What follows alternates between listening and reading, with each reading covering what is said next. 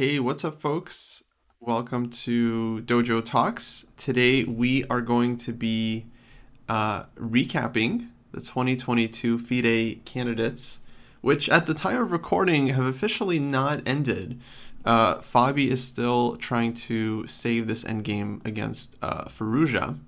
But more importantly, Ding Liren did win his game over Hikaru, so we do have kind of like the important standings settled in the tournament. Nepo obviously won and is the next challenger, and in case, we'll get into it, in case Magnus doesn't play the next World Championship, Ding Liren is going to be the challenger to Nepo.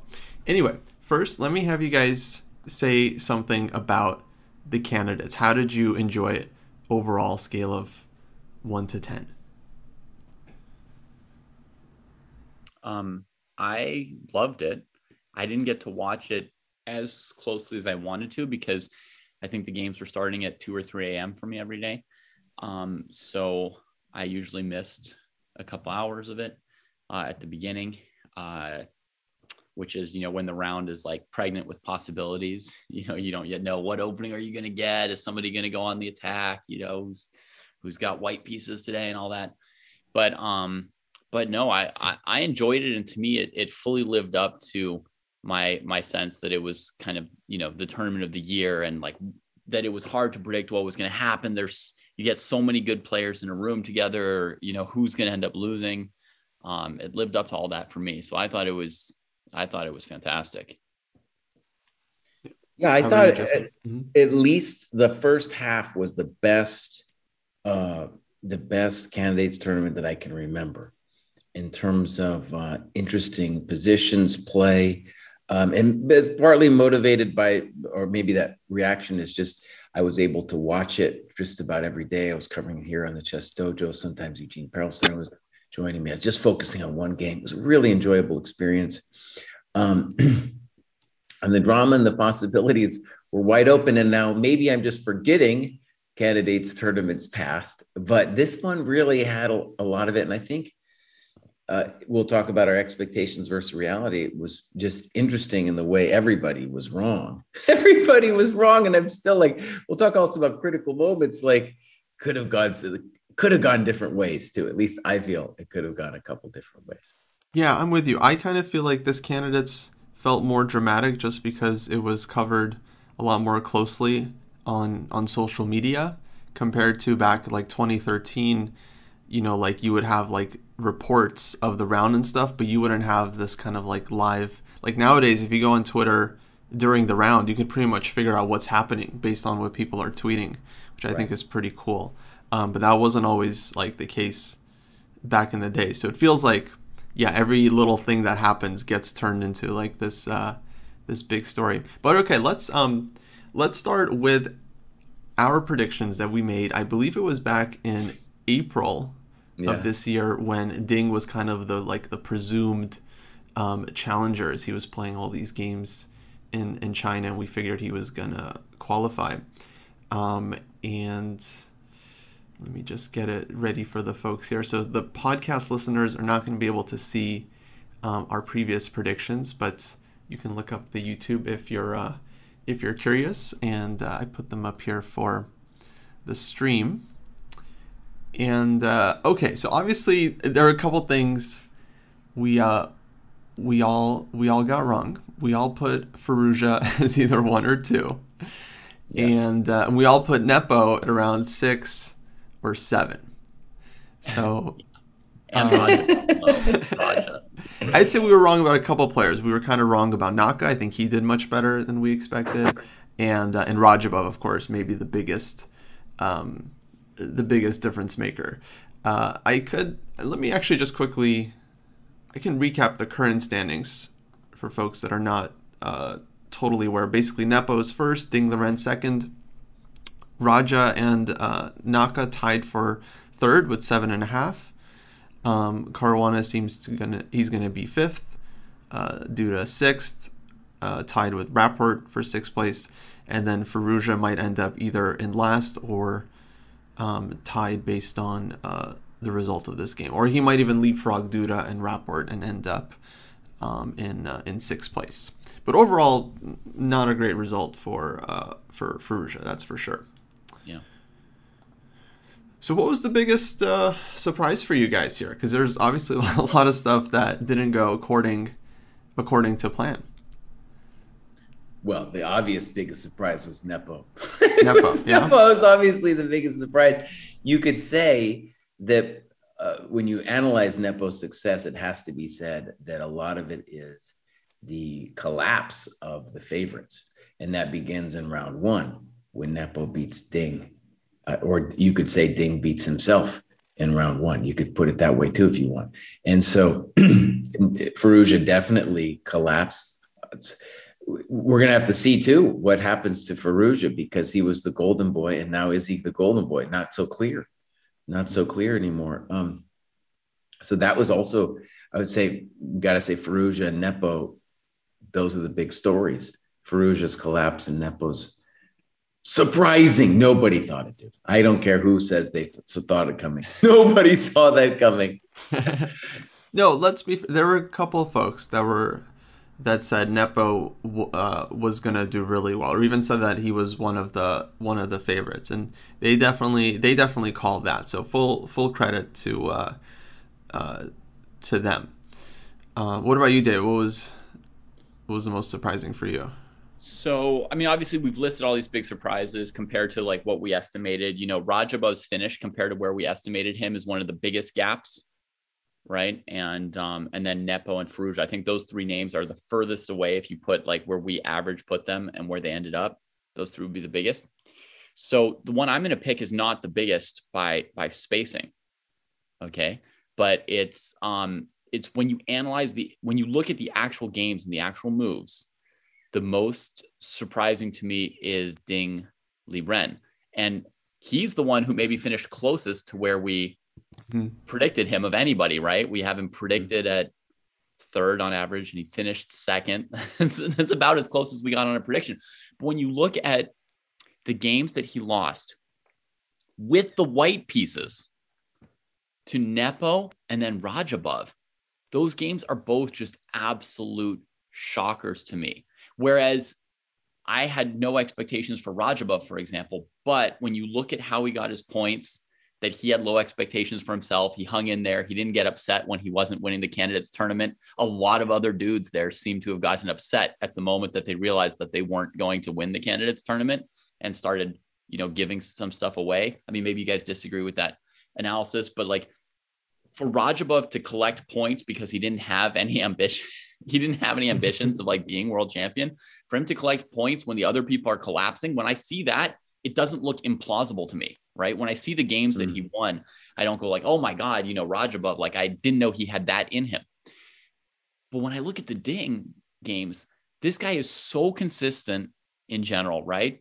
So rare to lose. And you look at these games that he just, unrecognizable in those two games with White, like so bad. The game with Rajabov, I thought when I was seeing the moves, I thought something was wrong. Like he'd lost his mind, or he was throwing the game or something. Yeah. I mean, on that, I think on that note specifically, I feel like there's this thing that's been happening, because I do it a lot too, where like when you're really influenced by the computer, it like shows you these like weird ideas that work in certain situations. Like you remember the Fallujah Nepo game where he goes like G4, H4, and G5, and then it feels kind of suicidal if you're just looking at it for the first time. But then people were showing on Twitter, like in similar positions, G4, H4, this is like the top engine plan. So people are like speculating like, oh, he must have seen this idea somewhere and now he's like trying it here. I don't really know, but to me that's what it kind of feels like. He said that game was following his prep for a long time, up to like one or two moves before those moves. Mm-hmm. Right? I mean, like the Queen Fallujah B6 game or the Fallujah game. Queen B6 by Nepo on like move like 14 or something was the first new move to him. So that whole position with that whole pawn structure and C6 and CD5, he knew the position up to like 1 or 2 moves before he suicided with those Yeah. kingside pawn moves. And this is not a good thing, but I do it all the time. It's like you get some position. It's like, and then, yeah, you just have no idea how to play it, and you're not an engine. But yeah, it's weird to see players of this level doing that, because it's like you think they would know better or whatever. I don't know. But actually, I wanted to mention one other point you made about the players who kind of like expected to win. I feel like Geary was saying something similar on the Chess 24 commentary the other day, which, by the way, was very, very good. I would encourage everyone to watch it. I think it was round 13 that Geary joined for about an hour or so, and said some really, really interesting stuff. And yeah, he was saying like some of the players like Fabi, like he was obviously very close to the lead, and then like loses a couple games, like gets his heart broken, and now he can't play for the rest of the tournament. Whereas other guys, like Rajabov specifically, who doesn't have a ton of expectations, he can just kind of play his normal game, and he like doesn't really like lose terribly throughout the event, and then ends up doing quite well. So there is this kind of like roller coaster effect, or if you're going up and down, like Ding Liren also, like he was like started off badly, then had like 3 wins in a row, then like loses a game, then it's like, yeah, very, very difficult to play when you're kind of going up and down. Yeah, and no one more suicidal than like Firouzja, right? Who's just like playing bullet all night long in the middle of the night. Yeah, and he maybe had the most pressure on him going into the tournament. Like, he has to win. If he doesn't win, Magnus doesn't even play the next match. So it's like this whole thing where, yeah, it seems like from day one, Firouzja. That's another thing Geary said that was really interesting. It's like Firouzja's entire repertoire is based on playing for a win at all costs. And yeah, sometimes it just doesn't work out. It's too risky. Mm-hmm. So, all right, here's one. There's many narratives, but here maybe it's just because we're in the U.S. I'll just put it as a U.S. spin on it. So here's the U.S. spin of the story. So Fabi gets matched up with Naka in round 1. These guys have had beef with each other, dude, for a long time. The rivalry and Naka's attitude, like Naka might pretend he doesn't care anymore, forget about it. These guys, and Naka's always felt that he should be better than Fabi. Fabi plays a great game round 1, knocks him out. All of a sudden, it looks like Fabi's in like perfect position. Then, because they meet each other in the same order, right? Yeah. Naka plays Fabi in round 8 and beats Fabi with white in a really interesting game. Very nice. Really interesting game. And I thought when it came out of the opening, I didn't, it was me and Eugene were talking about it. I felt like Fabi was fine, yada, yada. In any case, Naka wins that game, and that really decides the tournament, because at that point, then before that game, Fabi's on +3 and Nepo's on +4. Anybody's event. Then after that, Fabi's at +2 and Nepo's at +4. No one else is really even in shouting distance. So the event largely is then decided, and then Fabi, like, just collapses, dude. Ends up finishing, it's going to be somewhere around 5th place. We don't even know yet, but in the shadows, in the bottom of the barrel, dude. And so I think it's an interesting thing how Naka and Fabi, and what was the big surprise? Definitely Naka, dude. I didn't see that coming. The betting market surprisingly saw Naka coming. They were like, oh, they had Naka at 4th place, by the way, the betting market did. And that's what happened here. But isn't that just based on how people are betting, like those numbers? Yeah, just how people are betting. But when you put money down, it's not just like your guess. You feel strongly about it. You're strong enough to bet on it. So that's why betting markets are a little interesting. Yeah, but it's almost like it's like your family betting, and well, they're kind of betting, but they're also kind of biased. Let me tell you something about families. They don't always bet on you, buddy. Just because you're in their family doesn't mean they're going to bet on you. Yeah. He's got a big family. It feels like a bunch of like moms and aunts, like, and uncles, like being like, I think he's really good. I've never met somebody better than him, and they don't even play chess, Yeah. And we'll talk about critical moments later, but I have a couple of critical moments I'll put up later when we talk about that. But I think that for Fabi and Naka, that story was big. And ultimately, it's like that collapse by Fabi lets Jan just run away with it, man. Yeah, I mean, at that point, you mentioned like +2 versus +4. So basically, Nepo, he's only a point ahead, but it already felt just like, I don't know, just psychologically, like he's just dominating the tournament. He's so solid. Like he's been in trouble a couple of times, but he saved it. He hasn't like had this he hasn't had a game where he self-destructed, where it seems like almost every other player did at some point. I'm gonna fight that narrative, by the way. Thank you very much. But okay, go continue. The self-destruct narrative? Ended. No, the thing that he was like solid. He was not solid. He was getting popped every time. Every Petrov, he was getting popped. In any case, we'll talk about it later. Just a small announcement for you guys. Yeah. The Canada's tournament has just finished. Fabi lost. And so Firouzja wins the final game. That's kind of nice for him. Ends in 6th place. Yeah, at least that's actually a little bit of a high note, right? Because he was in last like throughout the event. So good for him. Unfortunate for Fabi though, who finishes in 5th place. Yeah. Behind Ding, Rajabov, and Nakamura. Well, for me, guys, I mean, the biggest surprise definitely, or the biggest thing I felt like I got wrong was Nepo, of course. I mean, yeah, it's just like, I mean, I was definitely one of the folks saying that like his previous candidate's win was illegitimate because it was basically like 2 first halves, and Nepo was always really strong in the first half of events. Yeah. So that was, it just felt like it was tailored for him. But no, this one, I mean, he absolutely won fair and square. In fact, I had to even go and like defend Nepo at some point because people were saying like, oh, he just got like lucky in a bunch of games and that was it. Which I don't know. I feel like 14 games, like that's a lot. Like either he's just the absolute luckiest player ever for this one event, or he's the previous challenger. He just played really solid and he didn't. This tournament is didn't not collapse. About luck. I am with you. 14 rounds is not about luck. If it were a blitz quad or something. But not 14 rounds of classical chess with basically like 8 of the top 10 players in the world locked in a room together for 2 weeks. No. One storyline I think made a lot of sense to me is Kasparov was interviewed, and he admitted, first of all, of course, he didn't pick Nepo either. But then in hindsight, he made the interesting point that it was the training for the Carlsen match which upped his game, and that training plus like the preparation, both openings and otherwise, for playing that match, which gave him the strength to have an edge in this event.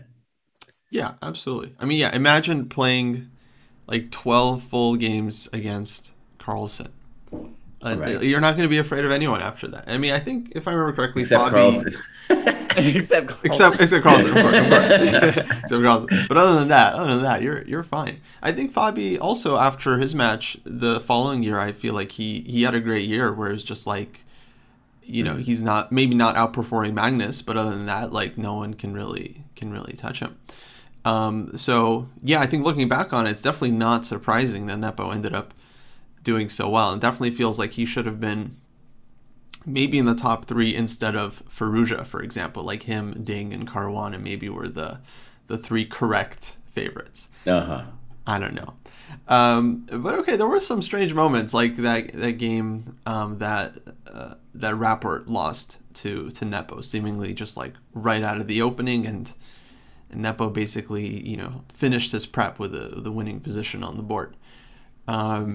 But yeah, I don't know. I mean, there's just so many games. Like, actually, people mentioned the Firouzja game as black against Nepo, where they had this very sharp Najdorf Sicilian, and Firouzja had out-prepared Nepo, but Nepo just made some natural moves out of Firouzja's prep and then outplayed them in this kind of like thematic, open Sicilian, where Nepo just has years and years of experience. So to me, that wasn't like such a crazy game. That was just kind of that result. I don't know. It made sense to me. But yeah, it was unfortunate to see Caruana stumble in the second half, because this first half I thought was very good, right? Like he was doing fine. It's just Nepo was doing better, but then yeah, he lost this game to Naka and seems like couldn't recover after that. Right. Now, also for Nepo's performance, I mean, I think he only won 1 game in the second half, right? Like he finished the first half at +4 with 3 draws. And then in the entire second half, pretty much he had such a lead that he could play kind of from a position of safety, from a position of like, if it's a draw, I'm okay with it. And there's more pressure on other people to try and win games. I feel like that's a perfectly fair advantage to have. That's what you're supposed to, take and take advantage of if you can get it at this level.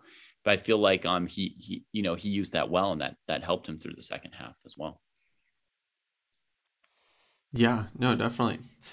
Speaking of, what did you guys, maybe this is a topic we can get to later, but I mean, speaking of Nepo's, I don't know, fortune, he had the fortune of playing Faruja after that crazy bullet match where Faruja stayed up till 5 a.m. So what did you guys think of that? Did you feel like Faruja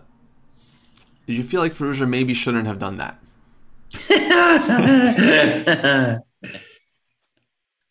No, I think kids are going to be kids, man, and they're going to do crazy stuff, and maybe it doesn't even hurt them that much, maybe it doesn't even hurt them. But the G4H4 thing for me and Eugene, when we were talking about that, it felt like something you would do if you're playing Blitz or Bullet or Hyper Bullet or Hyper Bullet. So that's where it seemed maybe to go a little bit off the rails. Yeah. It was a very interesting game, by the way, before G4, and even G4 maybe wasn't itself a terrible move. H4 definitely was, but it was like G4 already had the inertia of H4 built into it. Where at first I thought Black was better, just it looked better. And that Queen B6 move, honestly, looks like the most natural move in the world. But then I was looking at it, I was like, maybe actually Faruja could be better. Of course, I was never using the computer, and that was kind of a really interesting dynamic to not use the computer and everything. In any case, I thought he came out of the opening fine, and then he imploded. And of course, we got to mention, Faruja lost twice, dude, to Nepo. That's the other storyline you just got to mention. If that goes the other way or just doesn't happen, just totally different. And of course, Faruja thought he was going to be the champ, dude. He thought he was going to be the champ. And then that was round 4, I believe, right? Where Faruja loses that game. Until that point, Faruja was on an equal score, having played, 3 fighting draws before that. Yeah, that was the game where Faruja's path first started heading down. As far as the bullet, I think, Kosti, that he again did it the next night as well. Oh, yeah. Screw it. And maybe after that, he just was more careful with using more anonymous accounts or something like that, where everyone wouldn't be reporting on it. But at least 2 nights in a row, he was playing bullet. And my take on it, I mean, absolutely no. I'm surprised his dad didn't slap him, because I think his dad was there. At that age, I don't know. I feel like his family was there with him, right? And you'd think they'd be like managing or helping him a little bit with that you would get slapped if you did that. And I'm also going to say, I mean, Jesse says maybe it doesn't hurt him that much, but I mean, that's like all your sleep. I know he's young, but like, it wasn't a few games. It wasn't like he lost concentration for half an hour. It was like 5 hours or something like that of your like sleep time. And I'll say this: if I had been one of the other contenders, right? Like if I had been like Ding or Nakamura or someone like that in second place, maybe 1.5 to 2 points away at that point, and the guy shows up, and he looks like tired at the board and hanging on the table, I would have been pissed. I would have been pissed that the guy is just handing Nepo a point at that moment in the tournament.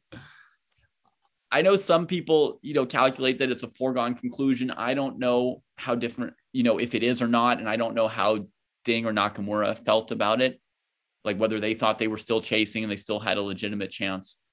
But if I try to imagine myself in their shoes, I would be so pissed for the guy to like show up and just. There's all kinds of things though that happen like that in this tournament. I think another one that was really interesting is when the report didn't repeat against Nepo in that position and he just handed him the game in a really interesting way. And it was like, oh, and then Favi comes on the interview later. He's like, oh, that's been known for 10 years, boss. You can't do that.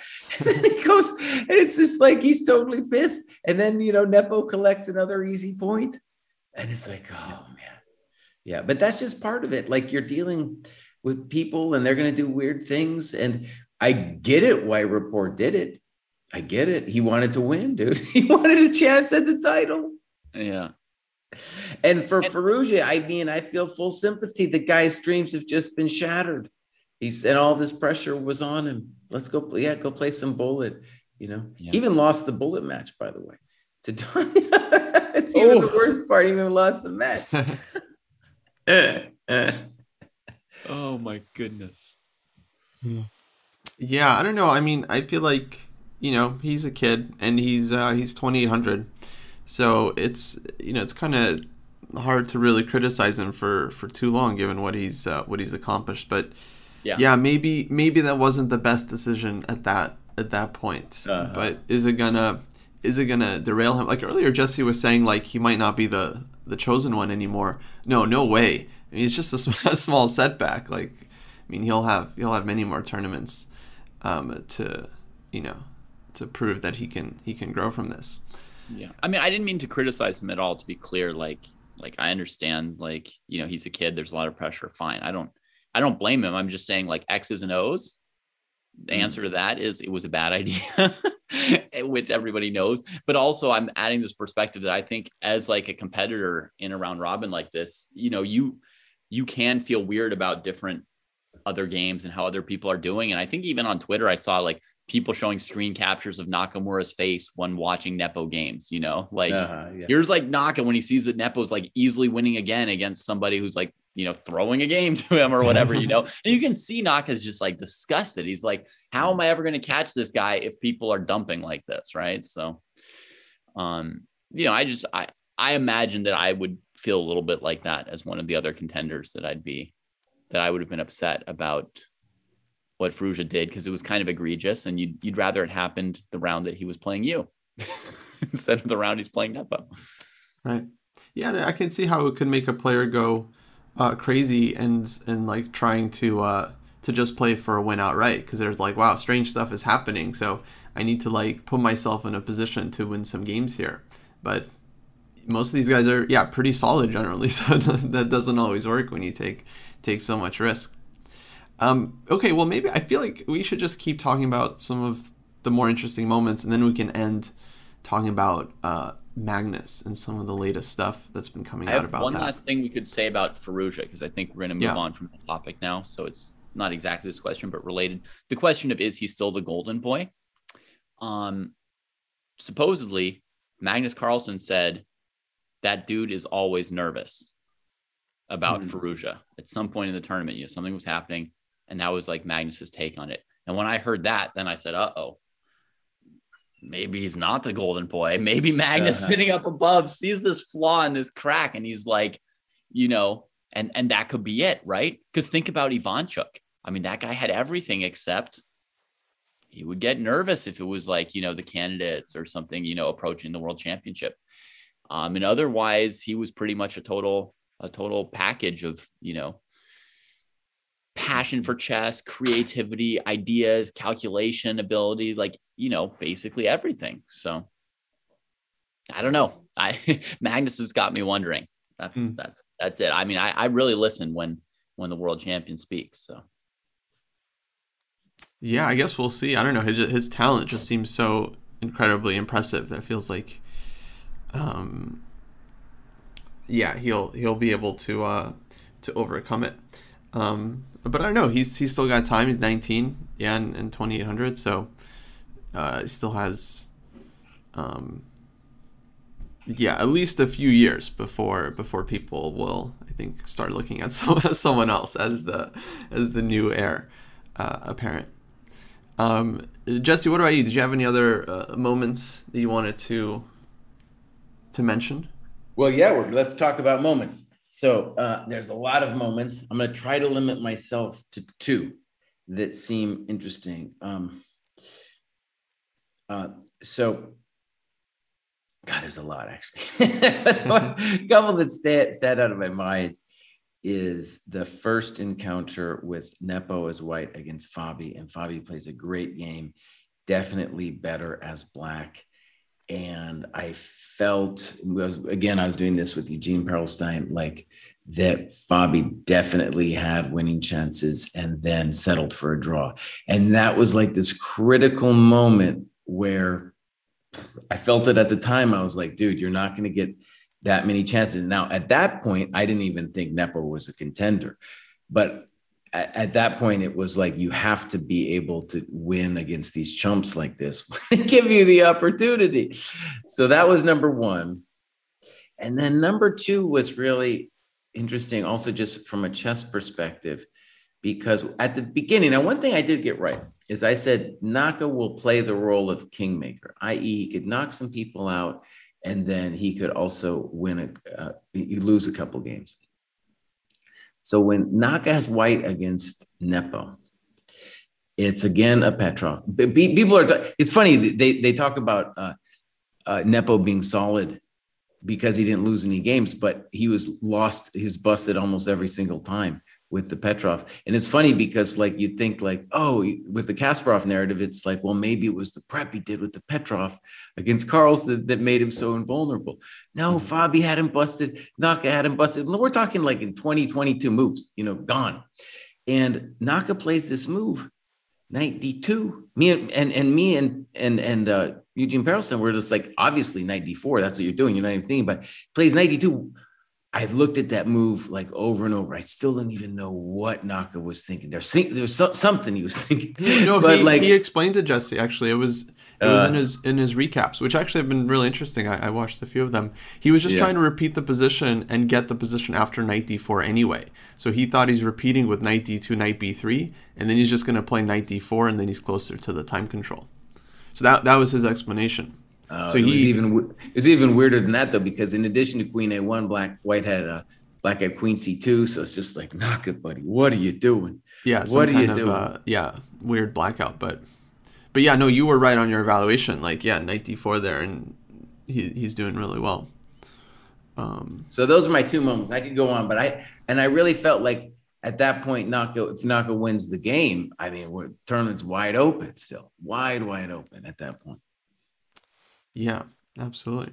And I felt, by the way, that whereas you think about this American story of Fabi and Naka, Fabi's had multiple huge games in his life, but that was by all means Naka's biggest game of his life. That was like the chance for that kid to have a shot at the title, man. It was so close for him. Yeah, but then his game against Fabi, which you mentioned earlier, for me, that was, easily one of the best games of the tournament. Just just so interesting throughout and very well played. And also super important for the standings, at least for second place. But also, he was the one that kind of slowed down Fabi quite a bit to keep him from catching Nepo.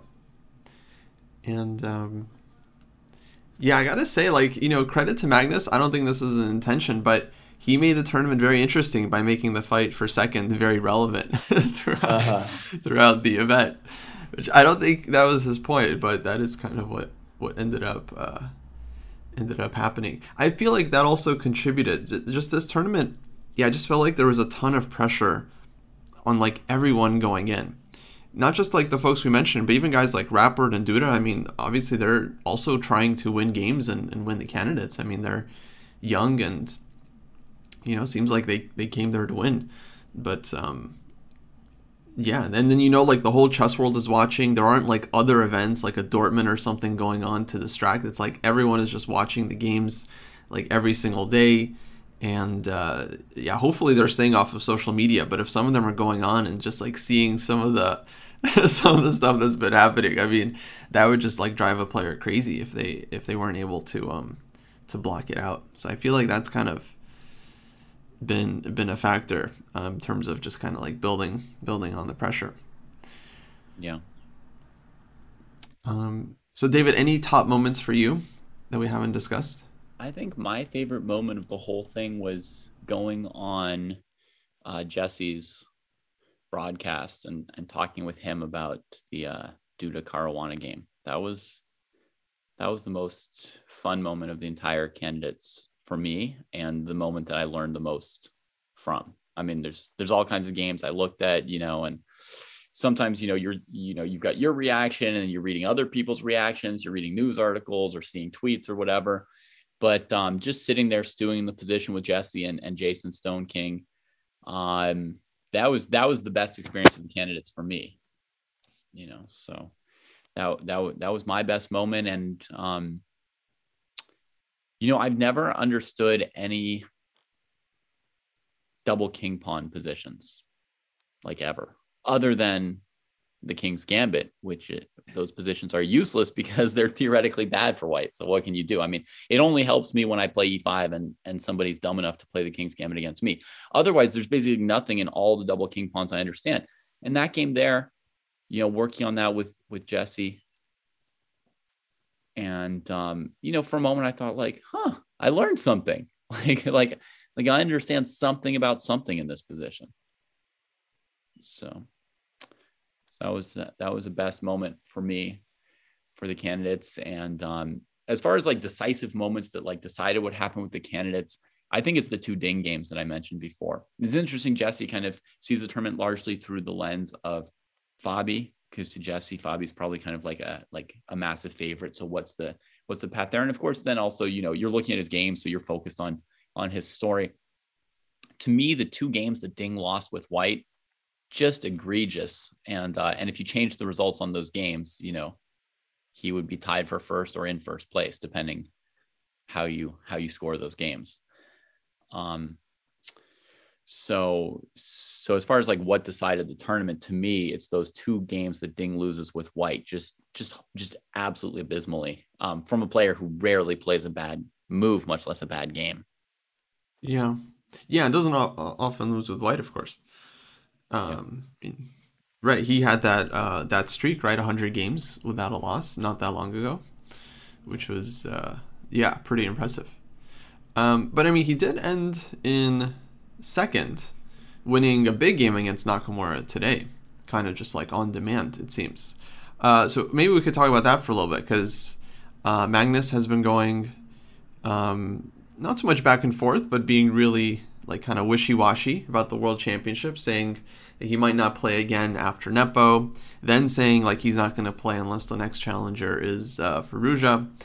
Now the latest news that we've been hearing is that he's in negotiations with FIDE, specifically Dvorkovich, and discussing about potential changes to the format for his presumed match against Nepo, because Nepo has been he's already clinched it for a couple of days already. So yeah, first of all, like, wow, like what is your guys' reaction to this? Like that Magnus is like negotiating the format. So first of all, I think it's not correct to say negotiating, because from what I understand, he's been in contact with, like, he was able to present his views on what the format should be, but it wasn't in the negotiation. I would say negotiation only if he was saying, if you guys need to do this or else, but he's not doing that. He's just put forward his ideas. It might come to that, especially if he says, I won't play unless. But at the moment, so at the moment, it's not negotiations, but it was very interesting how it happened basically right at the end of the tournament that FIDE announced that they had been talking to Carlsen about it's like they had delayed announcing it until the end of the tournament about maybe a new format. Wouldn't you say, Jesse, that the fact that he's suggested he probably won't play means that that's implied or implicit in any discussion of it's in the background, of course, like they can't ignore it. If it's not the format he likes, like probably he's not playing. I mean, and he has backed out of a cycle before when he was like a top candidate. When it was the candidates matches in Kazan, he dropped out saying like he doesn't like the format. It's like not fair to the challengers, and that I think was a big blow to FIDE, because they didn't have like the next superstar in the candidates tournament. Yeah. I think it's really interesting. I don't think anybody really knows what Magnus's game is here. Most people, especially people at the top, like Fabi and others, don't believe that he won't play. They don't believe it. I would like to believe that if he doesn't play the chess, other people have different opinions. I think it would be the worst thing if he doesn't play. I think it would really hurt his brand. And then it's not just him because he's the head of this big company with the Play Magnus group. So it would be a massive mistake. But by doing it this way, he certainly embroils the waters here. No one knows what's going on, man. No one knows. Yeah, it's a weird situation. I feel like it's odd because, on the principle of the matter, it's like you don't just want the world champion to be able to decide the format, however they please. That doesn't seem right on the surface. On the other hand, Magnus is like number one. He's been number one for 10 years. He's a clear number one. He's usually ahead of the next guy by like 40, 50, 60 points. There was a couple moments when Fabi got close to him on the rating chart, but basically Magnus has just been an undisputed number one for 10 years now. And if he doesn't play the World Championship, then it loses a lot of value. And so unless he just if he just retires from chess, then fine, he's out of chess, he's no longer the world champion, and we need a new world champion. But if he's actively playing tournaments and maintaining his number one status, and then he just gives up the title, then FIDE has a big problem. And for me, it's just it's just kind of a tough situation. It's all right, we're gonna have another FIDE world champion, and in this case, it would be Nepo versus Ding or something. But for me, it would just be well, Magnus is still number one. This is just kind of it's just one of those murky periods that we're going to remember in the future, when Kasparov was the kind of classical world champion, and then we had these FIDE world champions that were winning the yearly events. But I'm with you guys. It feels like he is going to play.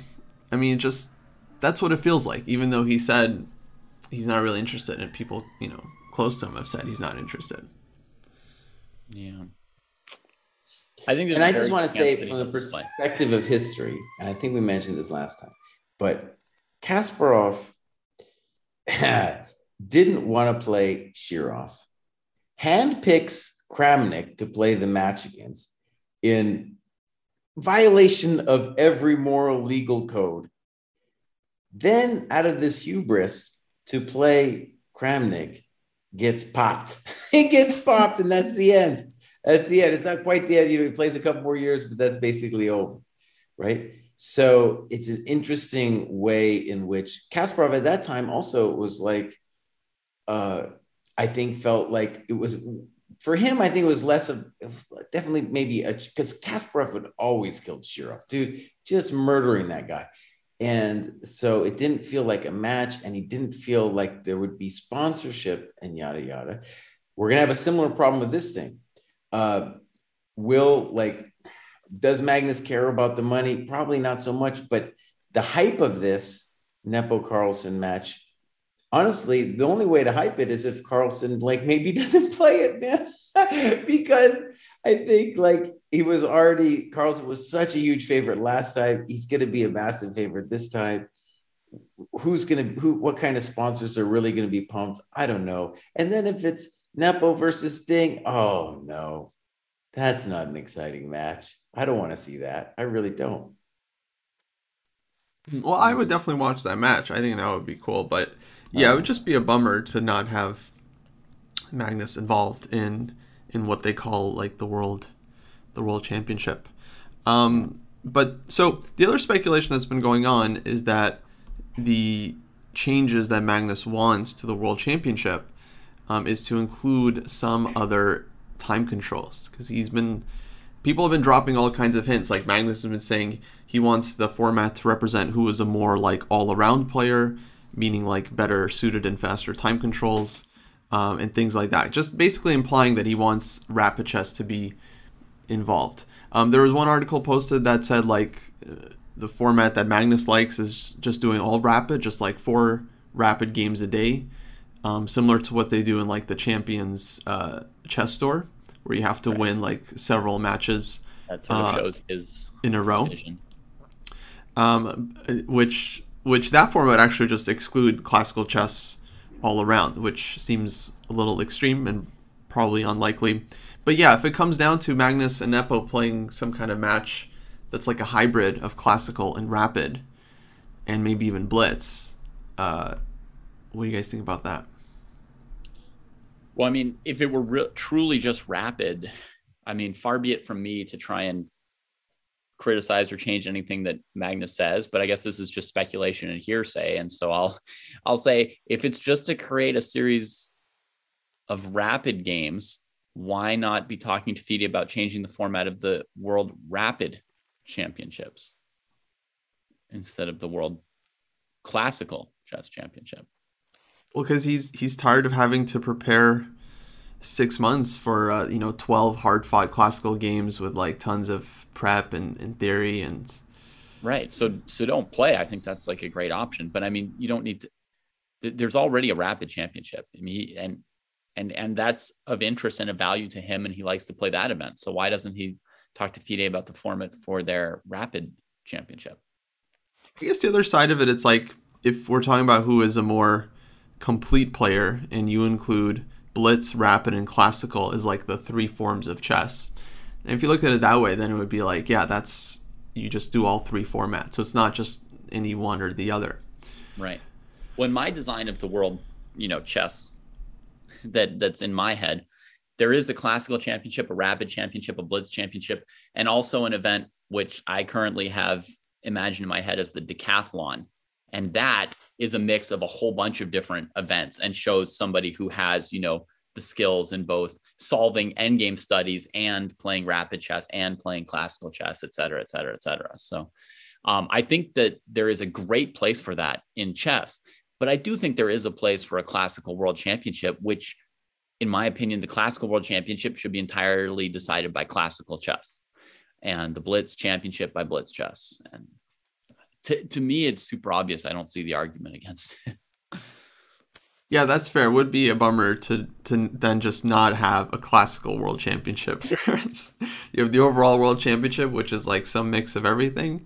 And then you have a separate blitz world championship, separate rapid world championship, and then no separate, and like classical. Only classical. Why not just add your other event that you have an idea for? The classical world championship is cool too. And if it's not for Carlsen anymore, and I think, he had fun the first 1 or 2 matches against Anand for sure, right? But if it's no longer of interest to him, he can just leave, and that's totally fine, Well, maybe that's what will happen. Maybe he'll let Nepo and Ding fight for the classical world championship, and then he'll set up his own whatever overall world championship. And everyone can know that they're only the second best player in the world that year or whatever, and that's fine too. It'll still be an epic match, and cool. I mean, Wesley So's made comments that like when they go to tournaments, it's really just a question of who's going to get second place. And it feels kind of pathetic that after years and years that hasn't changed, and that when they go to a tournament, they're just trying to get second place, but that's how it is. So that's how it is. Yeah. But then, why have a world championship at all? Like, we know Magnus is number 1. Just let them keep playing chess. As soon as there's a new number 1, maybe they can play a match against Magnus. Personally, I don't see why Magnus has to be forced to play a match against someone who's like so far below him. I feel like there should be a clear challenger. You talked about how much influence the world champion should have versus FIDE for determining these things. And there was a phase where the champion had full say in the matter, right? And in those cases, the rule that a lot of world champions used was you have to be able to raise X amount of money and then I'll play you. That was the entire qualification process, right? Was you would try to get famous enough on the tournament circuit that you could convince a sponsor to put up $1,000, and then Lasker or Capablanca might play you. And now you could have a similar system where you're like, you have to get within 50 rating points of Magnus, and then he'll give you a match. It could be based on like rating points instead of money. Honestly, I think that's like not unreasonable. Like, you have to be like a worthy, not that Nepo's not like a worthy challenger, but it's just like, yeah, I don't know. I mean, Magnus, he's demonstrated he's just clearly above everyone. So, yeah, to me, I don't know. I feel like he has some moral right to at least dictate what the top of chess. It's kind of like he's not like an elected official, but chess is all about who's the strongest player in the world. And he's definitely the strongest. So he kind of has some say in how the chess world should be run. And that's just how I feel about it. Mm-hmm. Magnus, but I got a message for you right here. You're not going to last forever at the top. Go as long as you can, and we're going to judge your career at the end of it, buddy. That's the way it works. You bow out now, that's it. You're not, there's some other kid's going to come along, and you might think you're the greatest of all time. Somebody else is coming, buddy. So I don't know what his name is. He's coming. Maybe it's even a her. And then you're going to get knocked off, buddy. So this is your chance. You have to suffer a couple more years, and then it's over, boss. Okay? It's over. That's my message to you.